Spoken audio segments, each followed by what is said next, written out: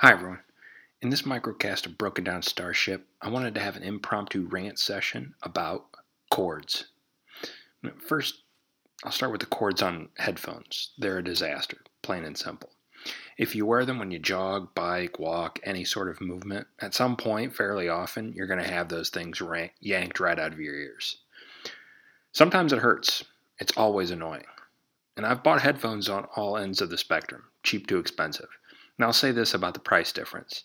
The cheap ones break quicker than the expensive ones, but they all break. Yeah, I'm aware of cordless headphones, but they're too pricey for me. I think the cheapest ones I saw were like $150 to $200. Now, I wear mine a lot when I bike and walk trails, so I'm leery of dropping that kind of cash on them when I know I'm going to be rough on them. I wouldn't mind the wires if they didn't get snagged at every opportunity and automatically twist themselves into knots. And that applies to all cords. Thankfully, they've done away with cords for the most part on video game console controllers because those were a nightmare too. And how about the 50 million cords you have to connect to the back of your television?